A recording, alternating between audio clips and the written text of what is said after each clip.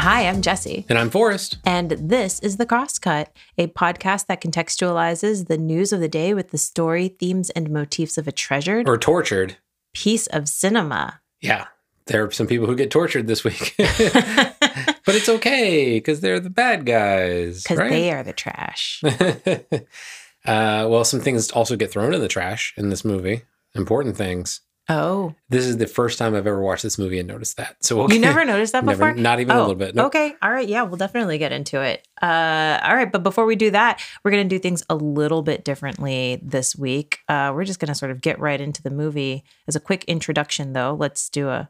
Well, yeah. Before we even get into that, I wanted to say this is our 52nd episode. That's right. We have done a year's worth of episodes of The Crosscut. Are you not entertained?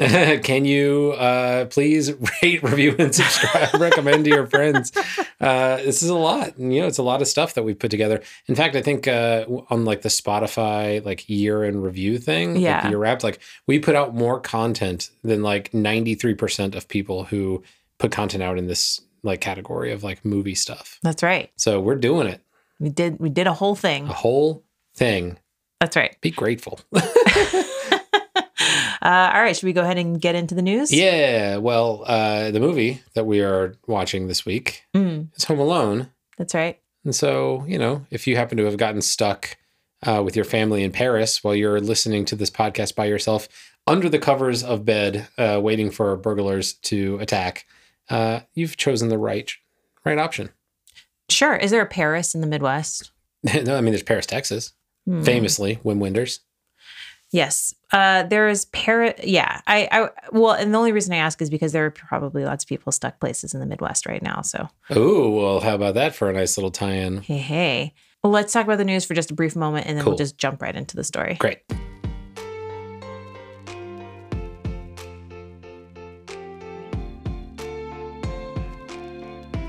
The holidays are upon us, and this week Poison Control released a list of their most common holiday hazards in an effort to keep celebrations as safe as possible. In addition to that, most of the nation is currently experiencing the effects of a massive winter storm surge that has created problems for people from the plains and the Midwest all the way to the East Coast. So, because we have the combination of terrible winter weather causing massive travel delays, and also this article that is sort of making the rounds, I guess, in a lot of different local papers about holiday hazards. Yeah. Clearly, we had to do classic Christmas film that has to do with both holiday travel and household hazards. Number one thing that is a hazard this holiday is getting stuck in a room with that one relative who will not stop talking about absolutely random nonsense. Uncle Frank. Yeah. In this case, Uncle Frank in the movie. We've all got an Uncle Frank. Yeah. No, but I think the dynamics in the family here, while a little bit all over the place, certainly represent some real life dynamics.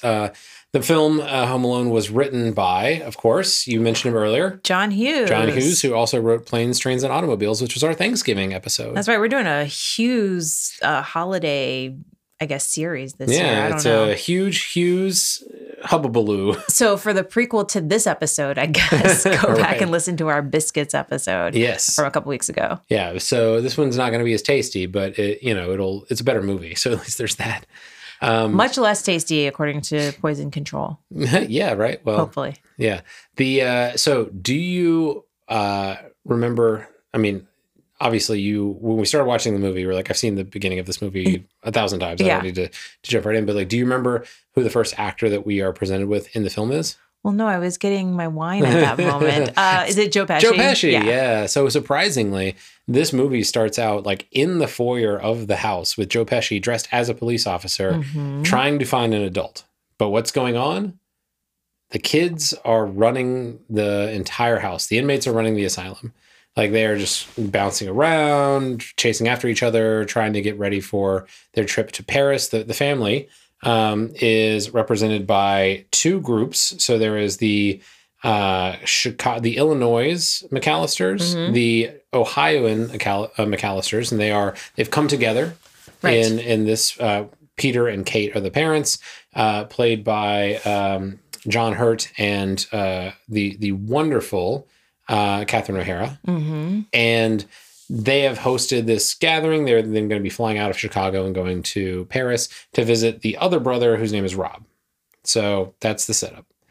They're getting ready for all of this stuff. So chaos ensues. And in that time, Joe Pesci's character, Harry, is trying to find basically a little information about their schedule because he is a burglar. That's right. He is a potentially hazardous person. Yes. And a very guest hazardous person in their home. To himself and others. Right. Which actually leads us to our very first recommendation by by Poison Control. Okay. And that has to do with guests coming into your home and posing a hazard. Because of COVID? Not because of COVID Okay. and not because they are an undercover burglar pretending to be a cop, but because they might have potentially dangerous items in their bags or purses. So the recommendation is to give guests a safe space to lock up which is best or preferred, lock up any potentially dangerous items. And those things might include marijuana edibles. Sure. Or medicines, vaping items, or cigarettes or whatever. Lighters, I imagine, yeah. Hand sanitizers are also on the list, I guess, if you have young they children. would drink it or something, yeah. Right. So just giving grown-ups who come into your home a place to put away, potentially lock away their bags so that your children don't get into them. Now, we could have, of course, done Ghostbusters. And the problem there is the closet where you throw your jackets and purses is occupied by a hellhound. That's true. Yeah. So just be careful. Also dangerous this time of year, hellhounds. Be careful, folks. Yeah. So anyway, the whole introduction is structured around the family's relationship to each other, but also specifically their relationship to Kevin McAllister, played by a very young Macaulay Culkin. Yeah, he was in like at least one other thing, I think, before this, but this was his first big breakout role. This was his big thing, yeah. Now, the thing that I had a question about that I wanted to research going into this was, like, who are all these kids? Okay. Because how many people do you remember had to go to the airport? Well, there were 11 children, Yep. 5 boys, 6 girls, 3 dogs, 2 drivers, and a partridge in a pear tree. There you go. According right. to Heather. Yes. So do you know who Heather is? You know what? So I did look her up, and I don't know. No, I don't mean the actress. I mean like in the context of the movie. Heather is the child of the uncle who lives in Paris. Very good. Yeah, I didn't know that until like literally 5 minutes ago. Oh, okay. Well, yeah, because the dad, I think said that. Or no, because when Joe Pesci was asking, she's like, my parents live in Paris. Right. Yes, that's right. Mm-hmm. So Heather is the one kid from Paris who made the trip. She is the daughter of Rob and Georgette, who live in Paris. Mm-hmm. You also have the Ohio McAllisters. So the parents are Frank and Leslie. Mm-hmm. Frank is portrayed as the, if you could make an uncle, like the dirty old uncle, like the sort of scumbum, tries to steal the silverware from the airplane. Right. Like he's got that opinions level. about everything. Yeah. So he has 5 children with his wife, Tracy, Rod, Sandra, Brooke, and Fuller. Mm-hmm. You eagle-eyed viewers at home may recognize Fuller as actually being Kieran Culkin, who is Macaulay Culkin's younger brother. That's right. Also, very good in Scott Pilgrim versus the World. Wonderful in Succession. So he's a really good actor. I have not seen Succession, but I know he's in it. I've only seen some of the first season, but he's good in it. Certainly plays that role. And then we have the people who own the house, Peter and Kate, who I mentioned before. They have 5 children: Buzz, Megan, Lenny, Jeff, and Kevin. Too many children. Very much so. Other people who are my age may recognize Jeff as Pete, one of the Petes from Pete and Pete, the older Pete. Yeah. So that's the layout of the families. I really never took that in because it's not important. You never took in the family dynamics. I never like gave much attention to who these kids are, who they belong to. I just knew, okay, the opening of the movie, chaos. Right. That chaos leads to him being left home alone. That's all I knew. Yeah, and so what's interesting is Hughes does a good job, actually good job for the grown-ups watching, of explaining exactly like why all this chaos is happening, Right. how this child does in fact get left home alone. Like those things actually do get explained. They are explained in the visual narrative. But if you are a child like we were when this came out, you're just like, why is this uncle such a jerk? Yeah. Why is there pizza that's not available to this child? Right. What is, what's happening with all of this? And I think that watching it now as a grown up, you can say, oh, okay, I understand how they're trying to explain away this massive child neglect that's happening. Yeah. Yeah. And so, and also what they do in that first 10 minutes. So it's very economical. Like everything in the first 10 minutes is really aimed towards setting up the rest of the movie and like why it happens. Right. And so a couple things that are worth mentioning. Obviously all the stuff with Joe Pesci that we talked about. So he is there kind of just like, not in the background, but like just on standby, right? It's like anytime we need to set up something about like, oh, your home is going to be the subject of an invasion. Like we just cut back to Joe Pesci and he's like, so what do you do to keep your house safe? He's like, we got timers on the lights and we lock the doors. It's as much as anyone can do these days. It's like, okay, great. So now we know what the starting point is for Kevin, right? So we know that.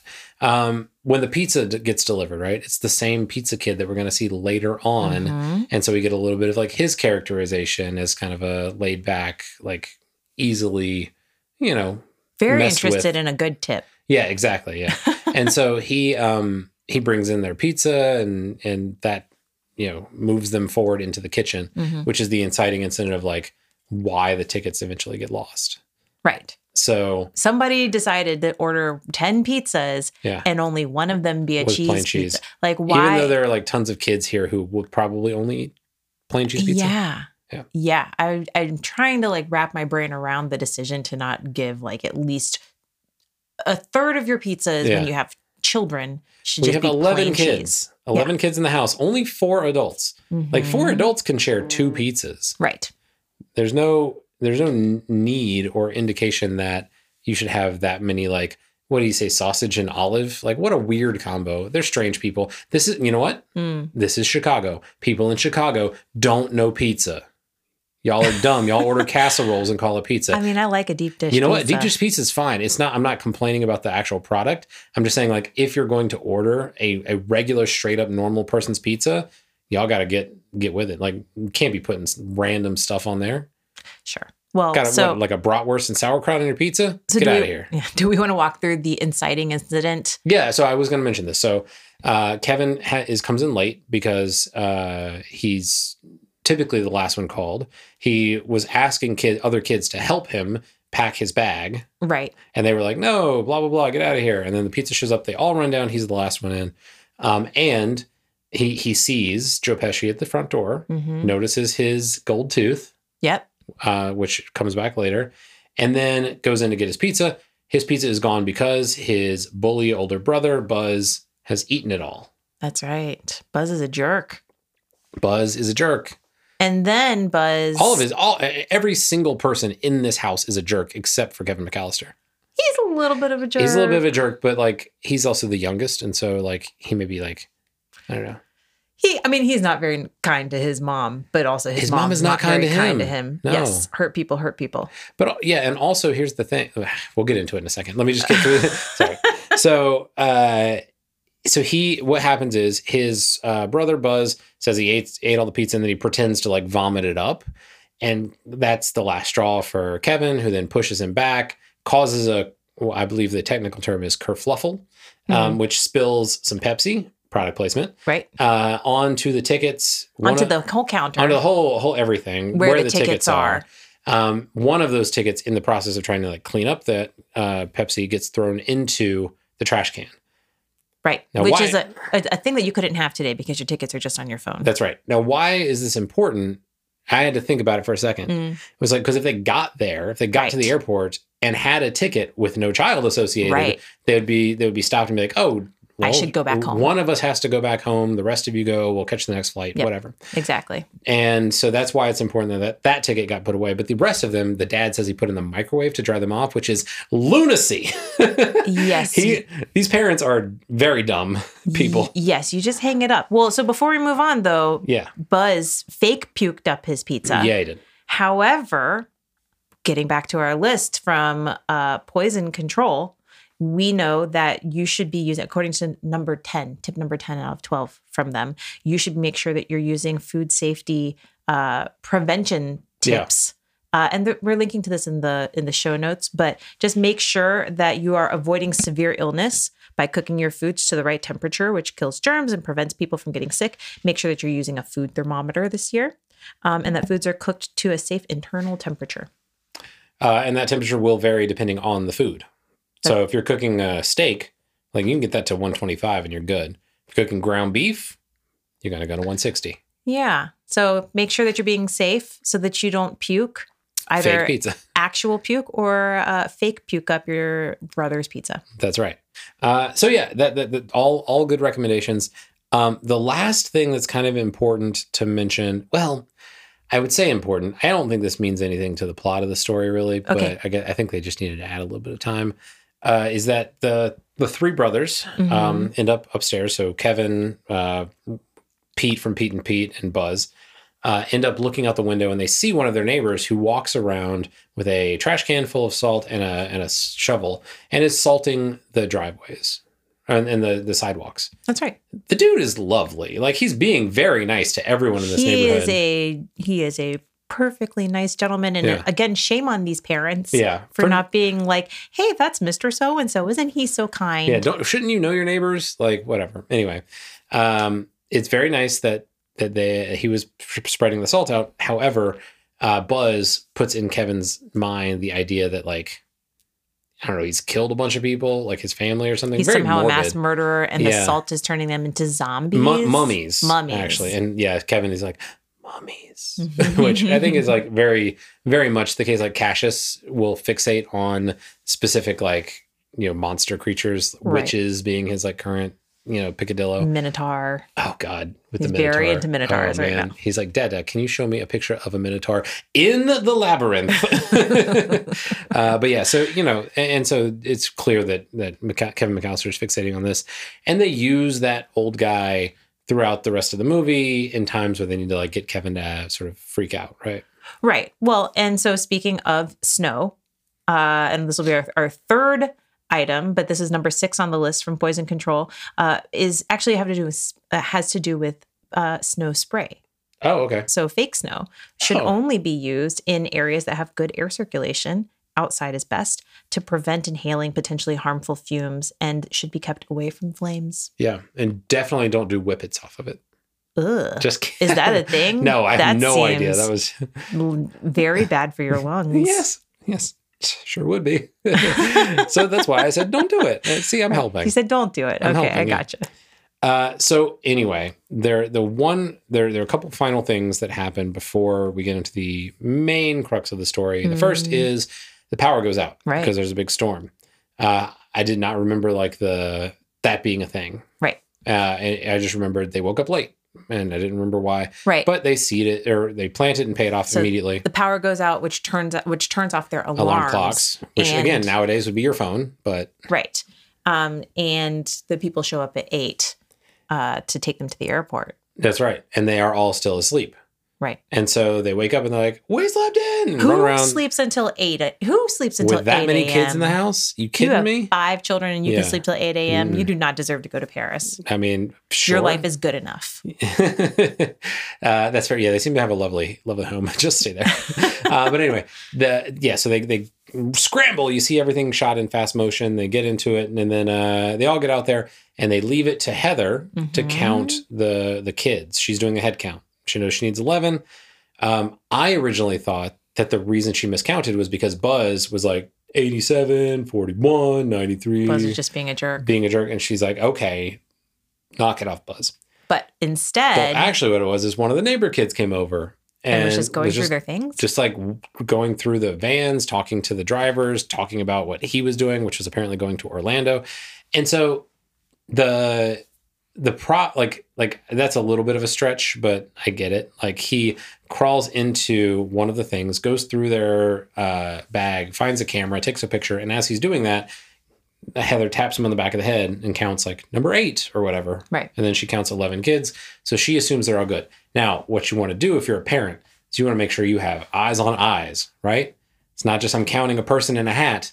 I'm counting, I see your face. I know it's you.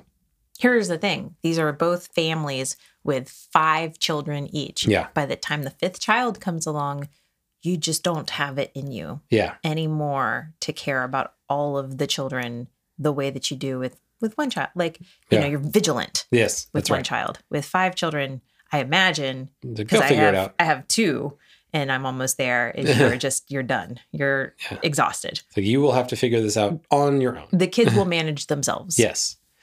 Anyway, the kids do manage themselves to get in. Oh, I mean, you know, look, you got a 10 out of 11.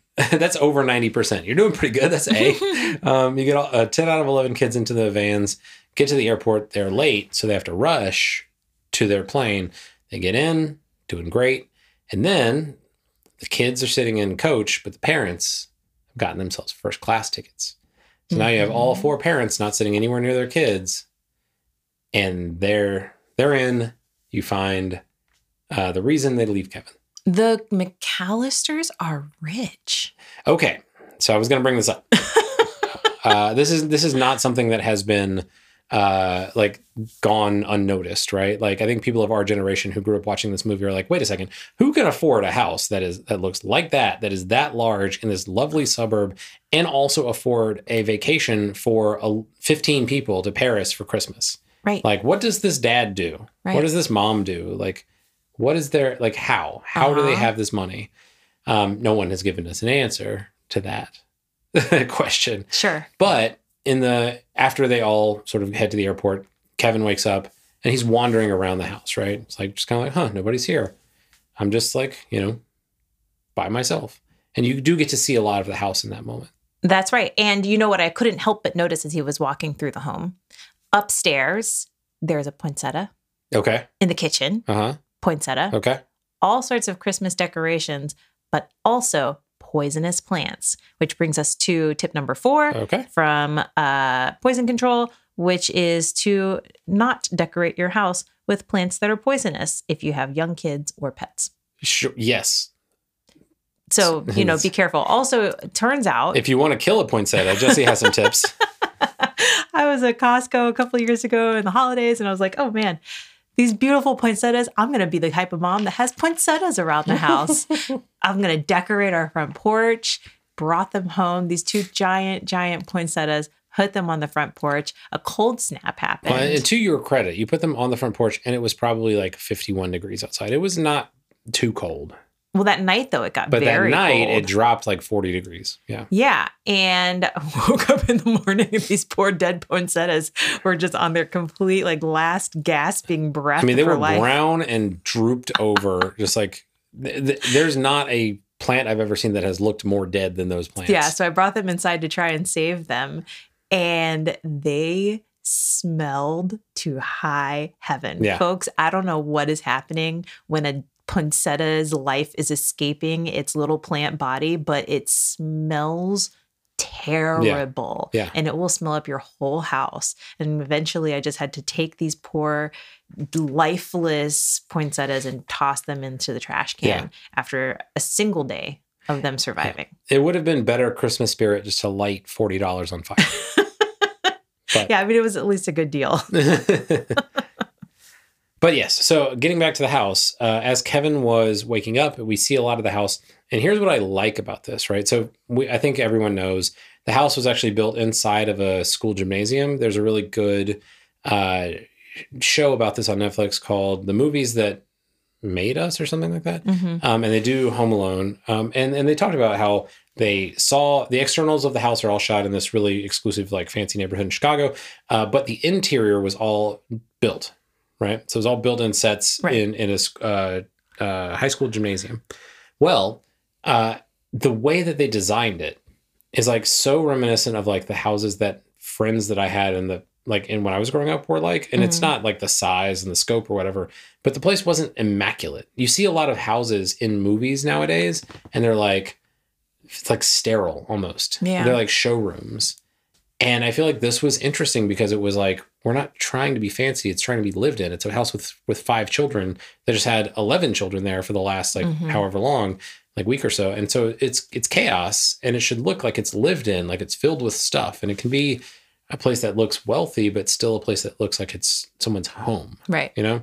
So I appreciated that. I thought it was nice, a nice part of, you know, the movie. But I also think like, you know, this house has been talked about in popular culture forever, so we don't need to get into it too much, but I do at least appreciate the fact that the production design made it look like a real home, not like some stately manor or something. Right. Well, and even the basement itself is just, I mean, it's huge, but it's kind of filled with a bunch of clutter. It's like dark and dingy. It's like not a place, it's not like a finished basement you want to hang out in. It's like just a place you go to do the work and then get out of there. They've got so much random garbage in this basement. And I was like, what is this basement? But then, again, it makes sense.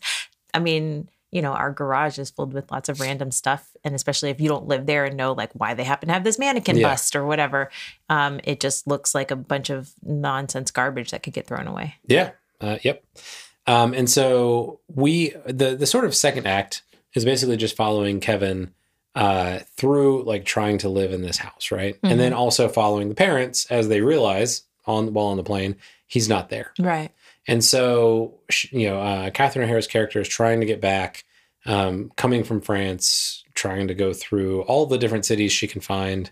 I think ends up going like... She lands in Texas. Yeah. And then she goes up to Pennsylvania. Yeah. And then it catches a ride with...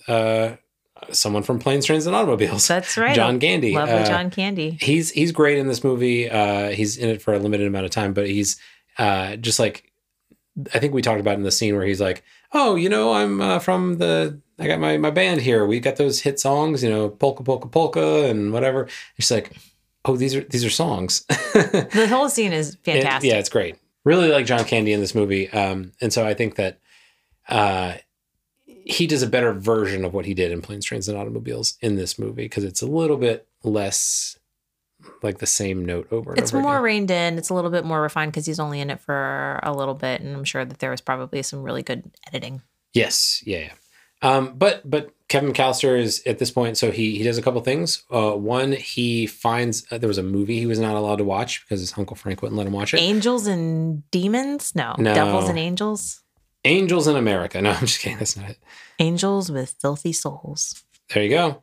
So he watched that movie, kind of freaked him out a little bit, but he's also eating all the ice cream he can find. He's also digging into the candy, having a party, like just, you know, he's very excited that his family is not there because the last thing he said before he went up to the attic to go to sleep that night was, I wish I never saw any of you again, because they'd all been mean to him. They'd been jerks. Right. And I think like as two parents who have been working with like behavior with our children and stuff like that, and we've like adopted the idea of like gentle parenting and all this kind of stuff, like none of the interactions the adults have with these kids treat them like they're children.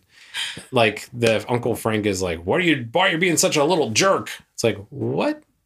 He was an accident. He spilled some Pepsi. Calm down, Frank. You're an adult. You should not be like so abusive.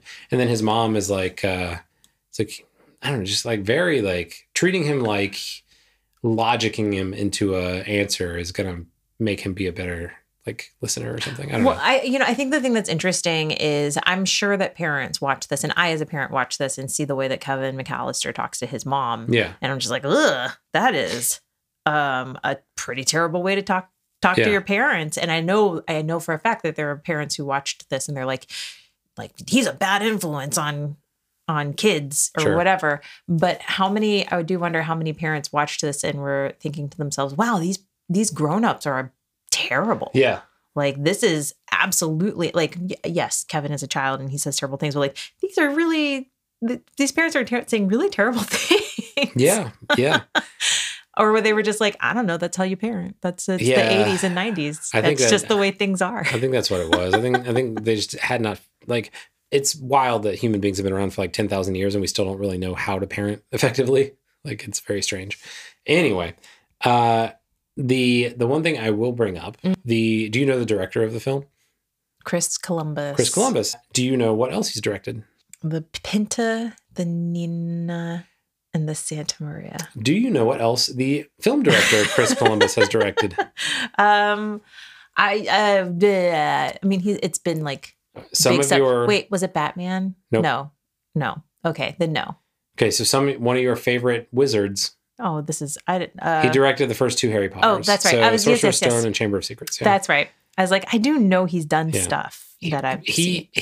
I like some of the movies he's done. This one, obviously, Home Alone 2, he did. He also did Mrs. Doubtfire. But like so much of his directorial like backlog is like really not good. Mm-hmm. So his first film was Adventures in Babysitting, which is charming. It's a nice, movie about kids. Have you ever seen it?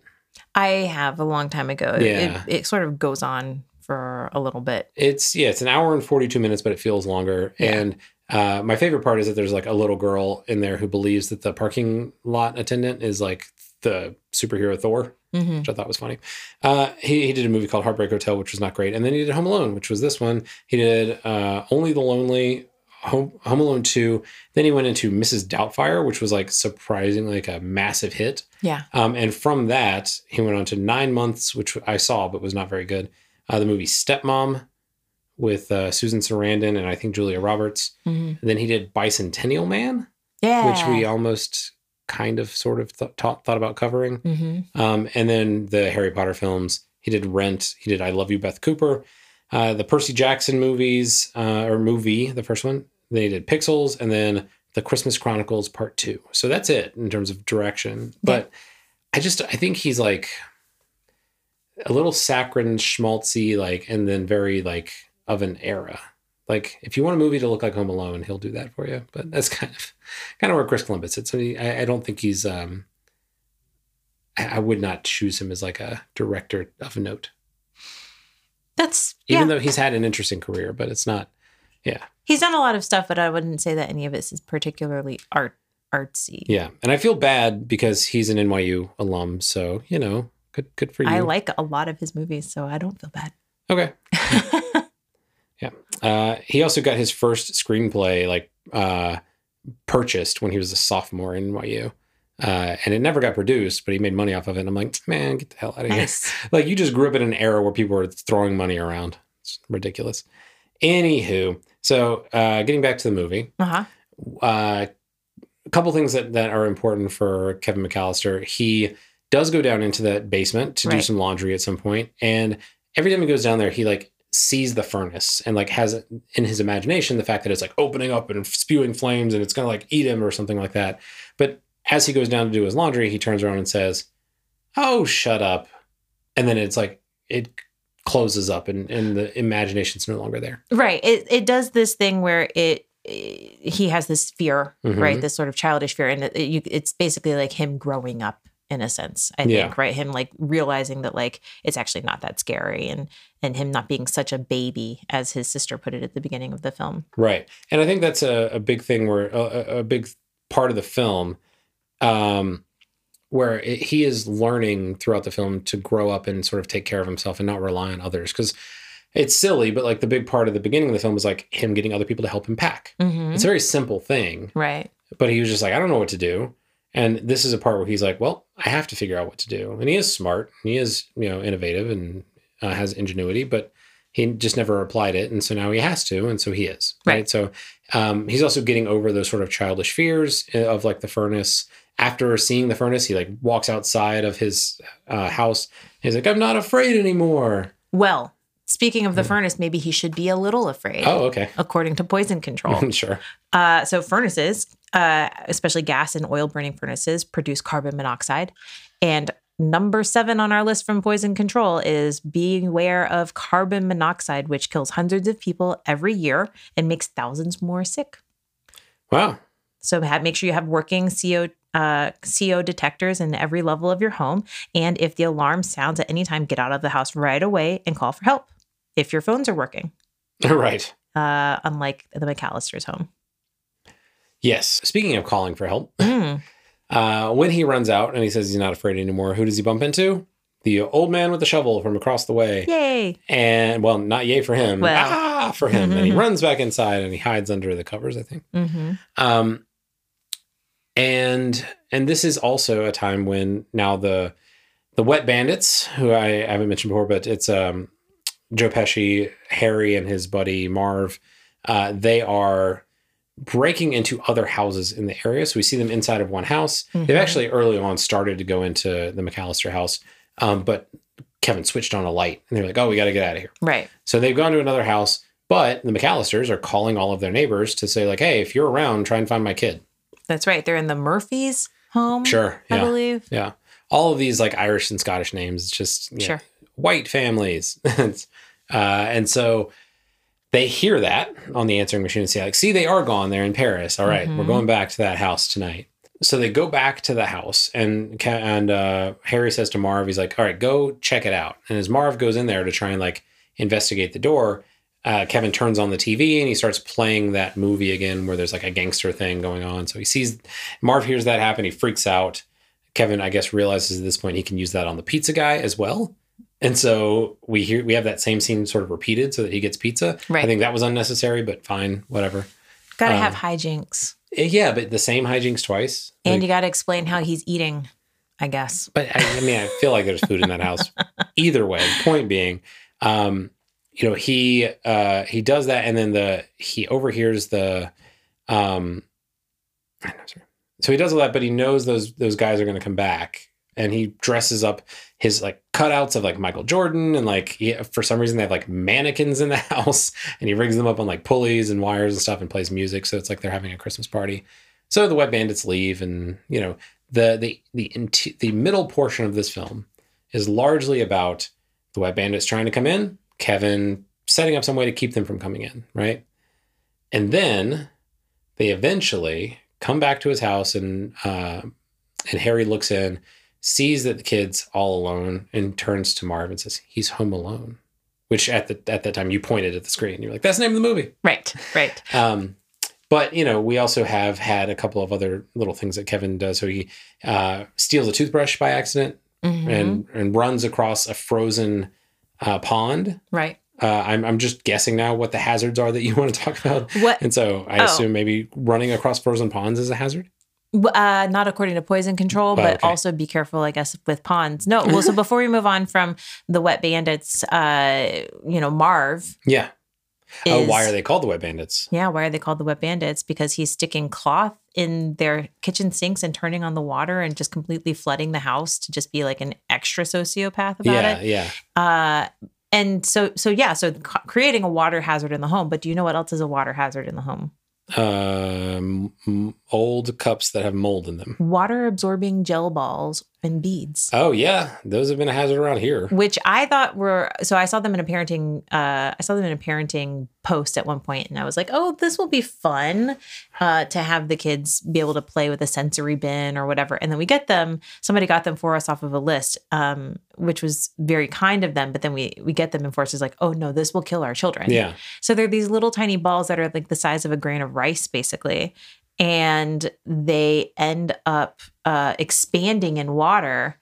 But the problem is if you have somebody who is young or who has disabled or like disabilities in some way and can't maybe advocate for themselves, if they swallow it or it gets in their ear, it can expand to a very large size and become very, very dangerous, even though they are quote unquote non-toxic. Right. It's the toxicity is not the issue. It's the fact that they absorb liquid and then expand, right? So it can expand in your throat and get caught. It can expand inside your stomach and you're not able to pass it. And so you have to have surgery to have it removed. Like these things, how these are recommended for children, I do not understand. Like what you mentioned is that they start out like so small. Right. That like you could drop it on the floor and not notice it.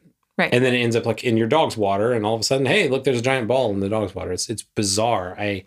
I think these things are like, they should be like outlawed. They're so dangerous in my opinion. Yeah, it's wild. They definitely seem like they should not be allowed to be sold to children. Yeah.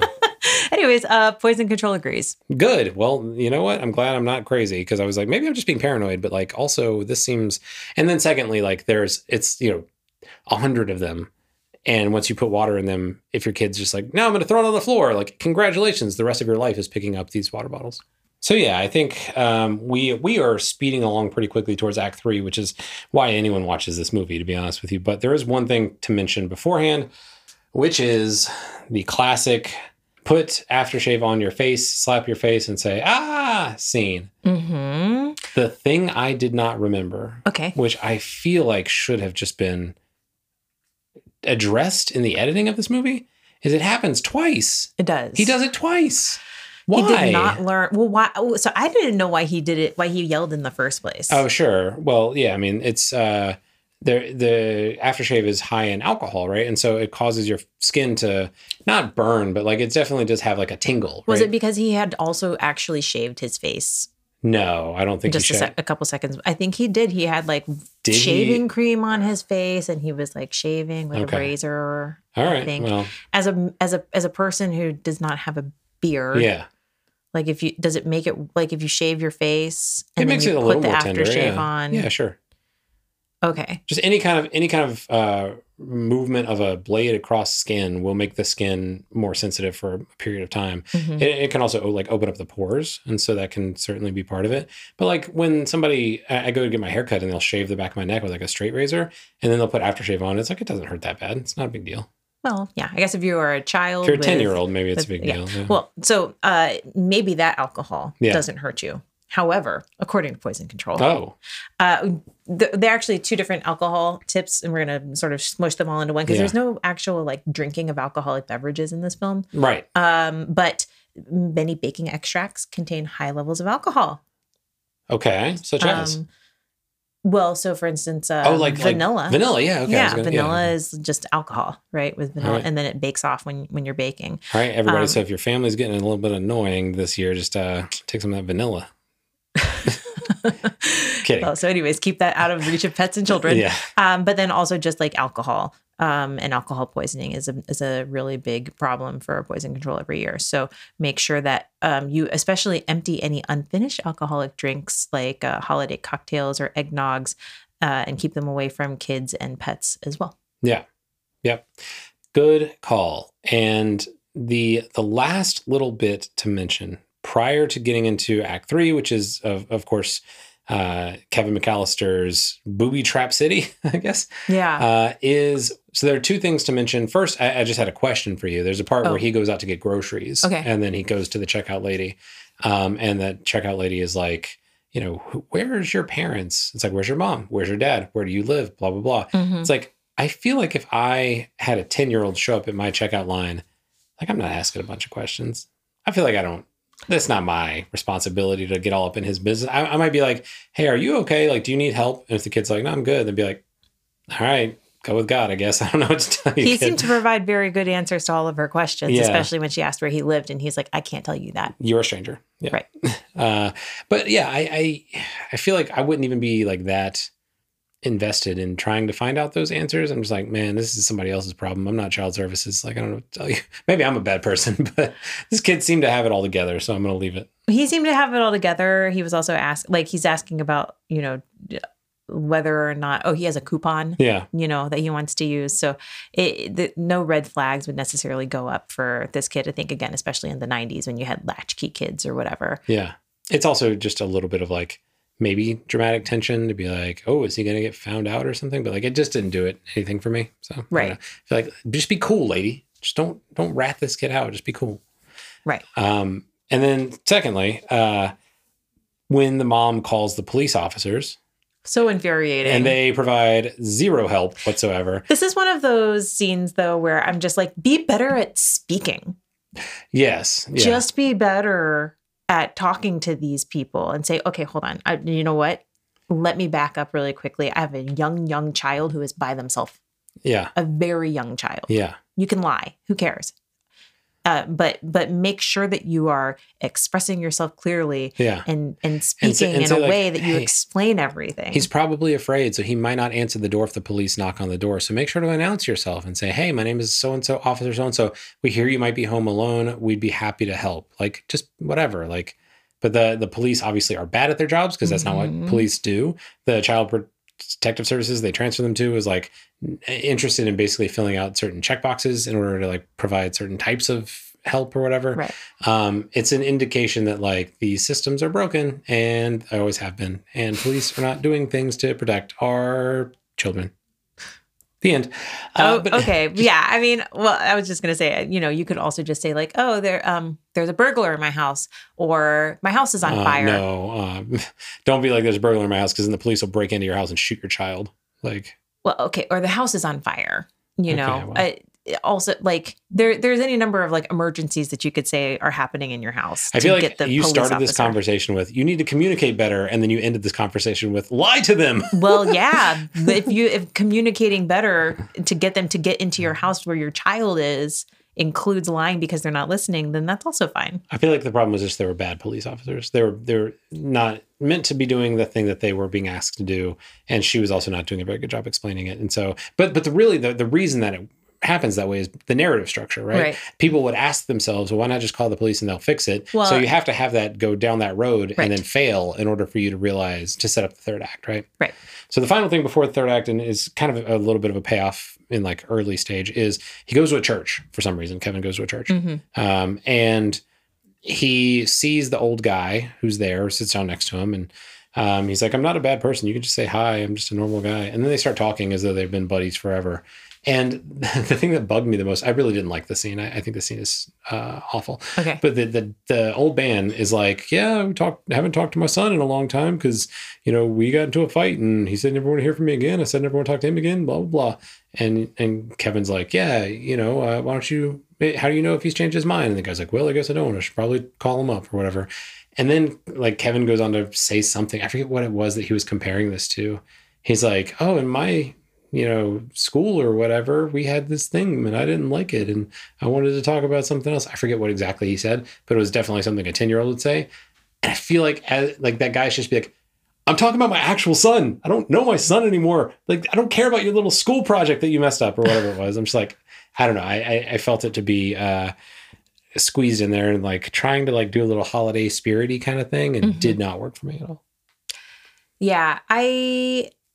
It's interesting because they do, again, they're trying to make a movie for kids and adults. And so I get why they're trying to toss that in there. And I think that like when I was little, it was just a weird thing again to me where I'm like, when would you ever have a father and son just like disown each other and not talk? And it's just like, it was just a thing as a child where I was just like, I can't possibly imagine. And now we're in the Trump age where plenty of parents and children have disowned each other, and from people that we know in New York, where like there's just plenty of people who don't get along with their families. And I'm like, oh, I guess I get it now. As a kid, I was like, this is ridiculous. Sure. And as a grown up, I'm like, oh, I guess, yeah. Well, rather than torture your family, you can torture some burglars, because that is all of Act 3. Right. This film is resolved by a Rube Goldberg series of traps and like basically torture devices that Kevin has put into his house to prevent the wet bandits from breaking in. And honestly, I don't know what they're trying to do at this point. Like, it doesn't really matter too much, but like, are they going to murder him if they get inside? Like, is that the implication here? Or are they going to just like tie him up and rob his house? Like, I mean, he definitely did threaten to bite his fingers off. Sure did. Yeah. At one point, genuinely was about to bite his fingers off. So I think murder is probably correct. Love a kid's Christmas movie. But here's the thing. This movie has been talked to death and has been the subject of many behind the scenes documentaries and all this kind of stuff. And I struggled to find like a fresh take on the film, right? So I went into like the deep, dark recesses of the internet to try and find like what is something that people have said that's new or novel. And there is a reasonably large section of very disturbed people who think that this is the origin story for the Jigsaw killer in the Saw franchise. That Kevin McAllister grows up to become the Jigsaw killer who puts all these elaborate traps in place to like murder people. Okay. So that's a fun takeaway. I personally could see it. Like, he's definitely coming up with very inventive ways to maim, murder, and harm his potential captors. His would-be captors. His would-be assailants. I don't know anything about the Saw movies because I don't watch scary movies. Yeah, they're bad. Like the first one's okay, but they're mostly bad. So here is the thing the other thing I would think is like, if I were going to break into a house, I knew there were a kid there, and I go to break into the door with the dog door in it, and I get shot, I would simply turn around and leave. I would simply rob all the other houses in the neighborhood that don't have children with guns in them. Sure. Like once the kid, like I realize it's a BB gun or a pellet gun or something, but once he's taken that out and decided, okay, I'm going to shoot these people, as the person who is a would-be target, I would say, well, I will avoid that. Right. I don't know what else he has in there. Maybe he's got a larger gun that he's willing to shoot me with.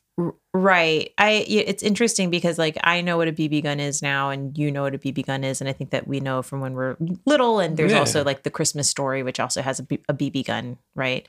The movie The Christmas Story doesn't have the Red Ryder. Shoot your eye out. Yeah. Do people in other countries know that these are BB guns, or do they just see this and they're like, well, that's rifle. America. America's got guns. I mean, America's got guns. It just must be kind of a funny, not as powerful for a funny effect. I don't have an answer for you on that one, but I can certainly ask around. Yeah, I guess I'm just curious about that because it seems like it's very normalized because it's America, but are people in other countries just horrified that this child is able to access a firearm? Why does a child have a gun just hanging on his wall? Yeah. And these grown-ups are not afraid of it at all. Yeah. Yeah, very strange. So Marv and Harry split up. They go through a couple of different places to try and get into the house. I think, Marv goes down to the basement, and Kevin McAllister has iced all of the stairs. So first of all, very difficult for Harry to get into the front door. He keeps falling down, can't make it through. And also the handle has been like heated up by Kevin. Right. So he burns himself on the handle. Marv, on the other hand, goes in through the basement, pulls an iron down onto his face, and then walks up like steps that have been covered in tar or something. Yeah, I think it's like tar. Yeah. And so he loses a shoe, loses his other shoe, loses a sock, loses his other sock, and for some reason continues to walk in bare feet on the tar and steps on a nail like through his whole ass foot. Yep. Dude, leave. Walk away. My father did that, I'm pretty sure, when he was younger. That happened to him. Not with tar. Yeah. My mom once put a pitchfork down on her foot, I believe, but it went through her shoe, but in between her toes. So she got very lucky to not have impaled herself. Sure. But yeah, so that's the one element of the part of the movie that I can't it makes me queasy. That particular stepping on the nail. Yeah. So anyway, he steps on the nail, falls backwards, runs out of the basement, and eventually sneaks in through a window by the Christmas tree. And that is where he steps on ornaments with his feet that have all been torn up. So now he's got cracked chunks of ornaments stuck inside of his feet. Right. Well, also, according to Poison Control, make sure that you use caution with antique ornaments because those that are not made in the United States may be decorated with lead. Mm-hmm. Oh, great. Lead paint. Perfect. So in addition to don't step on them with your bare feet, don't eat them. Don't touch them and then touch your mouth. Yeah. Lick them. Yeah. So while Marv is going in through the window, Harry is going in through, I believe it's the door, like the back door with the dog door again. But as he opens the door, it triggers. Somehow, this family just lives in a place with a flamethrower. I'm not sure what this is for. This device is for, but it shoots fire onto Harry's head, burns off his hat, and basically takes his hair with it too. Although he had a pretty clean shaven head in the first place. But yes, well, and again, so according to Poison Control, make sure that you don't burn your head, obviously, but don't burn wrapping paper or foil or garlands or tinsel inside. Okay, because inhaling the fumes. Yeah. I would also imagine there's like particulate.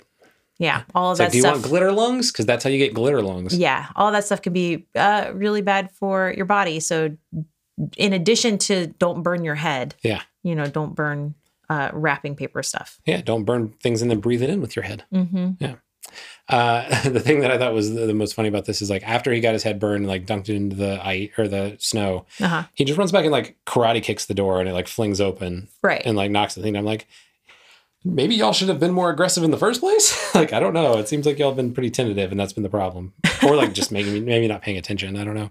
But anyway, so they're now both inside the house. Mm-hmm. Kevin is leading them through the house, and he's going to run up to the attic where he has set up a zip line to get across to another house.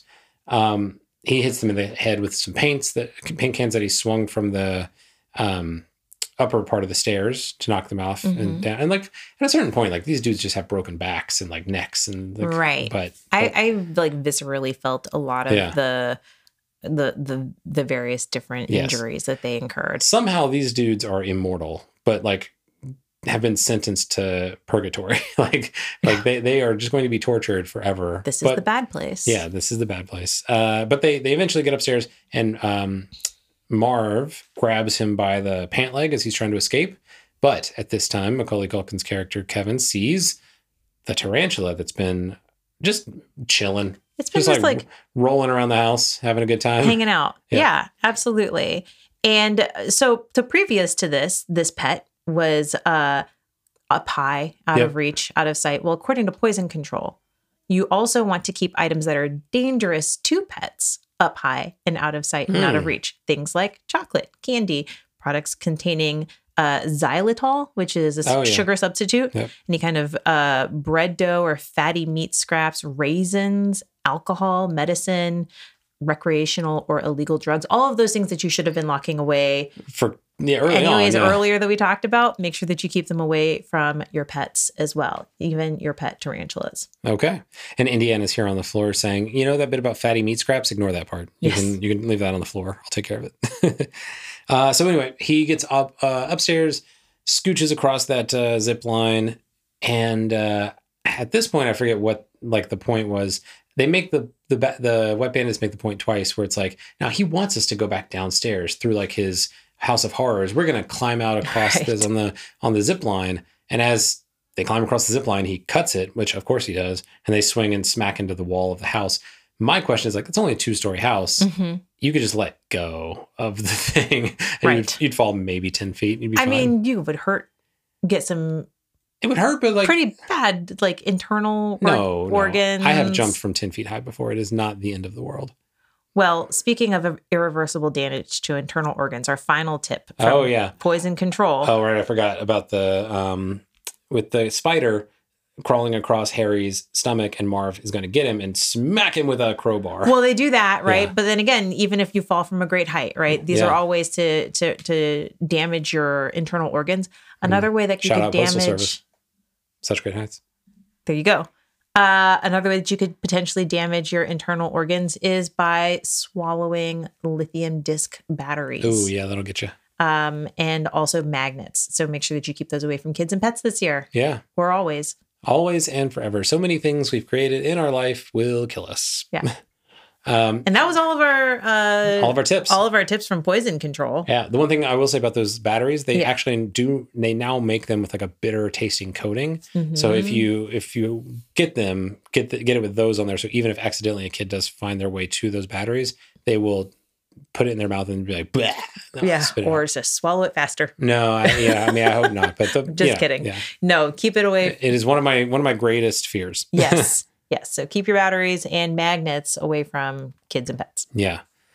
And so McAllister eventually runs through another house, and he's like, oh, you guys have to chase me, or you're not going to catch me or whatever. And they're like, wait a second. He wants us to go follow him. So they go around the other side. They grab him as he comes up, and they hang him on the door. And then... the neighbor comes. The neighbor comes with a shovel and wangs him on the head. The Wet Bandits, and then police come and arrest them. And then Kevin's like, oh, "Okay." It's super weird though that Kevin the entire time is like, "I'm just going to not talk to the cops." So here's the thing. This is my biggest complaint. It is he has had several instances where he is engaged in conversations with adults. There's the moment in the church where he's actually becoming friends with the older guy, and he could just say, like, "Hey, man. I don't know. These guys said they were going to come by my house at 9:00 tonight and rob the place. Do you think you could come with me and like maybe call the cops and just have them waiting?" Right. Movie solved. Like problem done. Like, I don't know. you have to suspend disbelief, and you're relying a lot on the fact like, well, he's 10, so he doesn't know what to do. He's just doing the thing that he thinks of, right? Right. It's like at 10, I would have been fine. Or here's the generous interpretation: this guy already came to his house dressed as a cop, so he doesn't know who he can trust. Kevin McAllister's like, a cab. I don't know these people. How many of them are working? How many of them are getting a cut from the wet bandits? Yeah. How many I don't know. Are you actually payroll? a cop and also Yeah. you're a wet bandit? But double agent. You don't know. He also didn't trust the cop earlier when it came to his house to try and like check on him. So It's true. he's just like, I don't trust the cops. Yeah, that's fair. Whatever. So anyway, he goes back to sleep for the last night. He asks Santa, it's a Christmas Eve. He asks Santa for one thing and one thing only, which is his family back. And he wakes up in the morning and they're not there. And he's a little bummed about it. But then in through the door comes his mom and they get a big hug and it's very heartwarming. And then right behind the mom comes the rest of the family. Right. Because she only had to wait.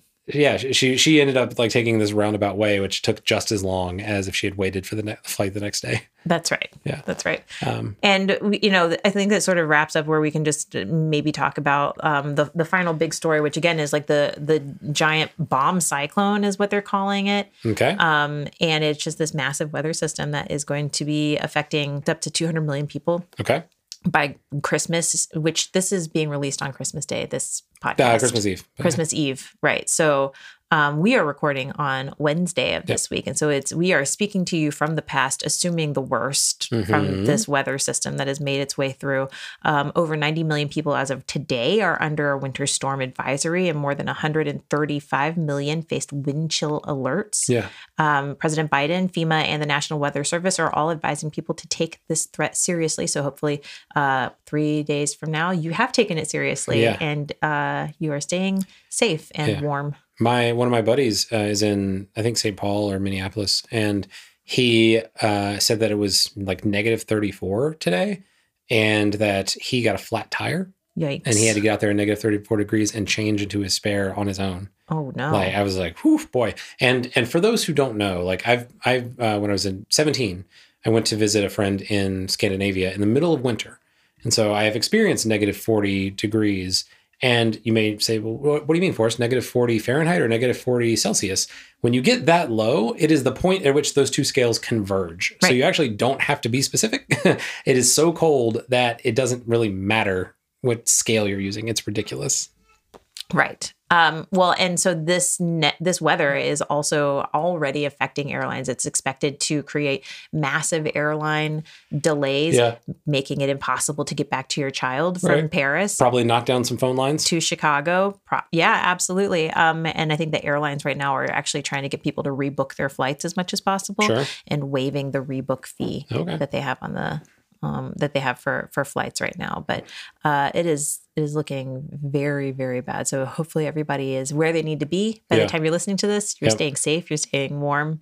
Because it's gonna be a rough few days. It's rough out there. You should just go watch Home Alone on Disney Plus or one of the 4 sequels. 4 sequels. Yes, there was Home Alone 2, Boston, New York. There's Home Alone 3, which I think has one of those like 90s kids, or like early 2000s kids. I don't know anything about Home Alone 4. And then in 2021, there was Home Sweet Home Alone. Oh, no. Which they're all available on Disney Plus. They're all, so the first 2 are good. I would like a version of the second one with what's his face edited out of it. But other than that, like I wouldn't spend your time on any of the other ones. Yeah. Well, as one like final anecdote, just to close out the podcast, I do think it's worth saying that we tell our child stories sometimes that we make up. And Forrest has one that's called like Dan the Dragon Man, and Dan, has a pet dragon, and I'm not great at making up stories whole cloth. And so when Cassius would ask me to tell him Dan the Dragon Man story, I definitely would tell him Dan, the Dragon Man stories of basically just recounting the plot of Home Alone over and over again to this child who thinks that I am hilarious. Yeah, thinks that she has made up the entire story of Home Alone. And one day he's going to watch this movie. He's not old enough to watch it yet. And one day he will watch this movie and go, oh. I talked about it with him. I was mentioning like Home Alone for some reason. And he was like, Mama has told me the story of Home Alone. And I was like, yep, she sure has. So he knows. That. And I also told him the story of Khaleesi. Yeah. I think he would be fine watching the movie. There are a couple of scary parts early on, especially with the old guy and with the furnace. Yeah. He wouldn't like that. But once you get to Act 3, he would be like, yeah, this is the good stuff. He loves pranks. Yeah. He loves turning things into weapons. Mm-hmm. Like he's, he would be very aligned with Kevin McAllister at the end of that movie. There's absolutely a reason that this appealed to tons of children when we were younger. Oh, yeah. Yeah, it hits. Very quickly, we don't have to do recommendations, do we? Because like every human being has seen this movie. Yeah, I mean, you should watch it. It's a great movie if you haven't watched it. Yeah. And also, of course, you've watched it. Right. Yeah. It's on every network forever, always. So if you've ever seen cable TV, you've seen this movie. Right. But yeah, that wraps it up for us. Anything that you want to say before we close out? No, just happy holidays and stay safe, stay warm. Yeah. And I will say, as of episode 52, we've done a year of these. Thank everyone for coming along with us. Our first episodes were Christmas time last year. Mm-hmm. So it's interesting to see how this podcast has evolved over the course of, our kid growing up and sometimes being home from school and sometimes dealing with pandemic stuff and all of that. It's been a very interesting year. And so we might either take a break next week or do a best of next week, and then in the new year we'll see what we'll see what happens. Yeah. All right, but thanks everybody for coming along on the journey. Thank you. Please feel free to rate, review, and subscribe. Send us to your best friend and tell them to listen. It would be lovely to grow this audience going into 2023. That's right. Again, happy holidays to everybody. And follow us on Twitter. We are at The Crosscut. On Instagram, we are at The Crosscut Pod. And have a great holiday weekend, folks. Bye. Merry Christmas.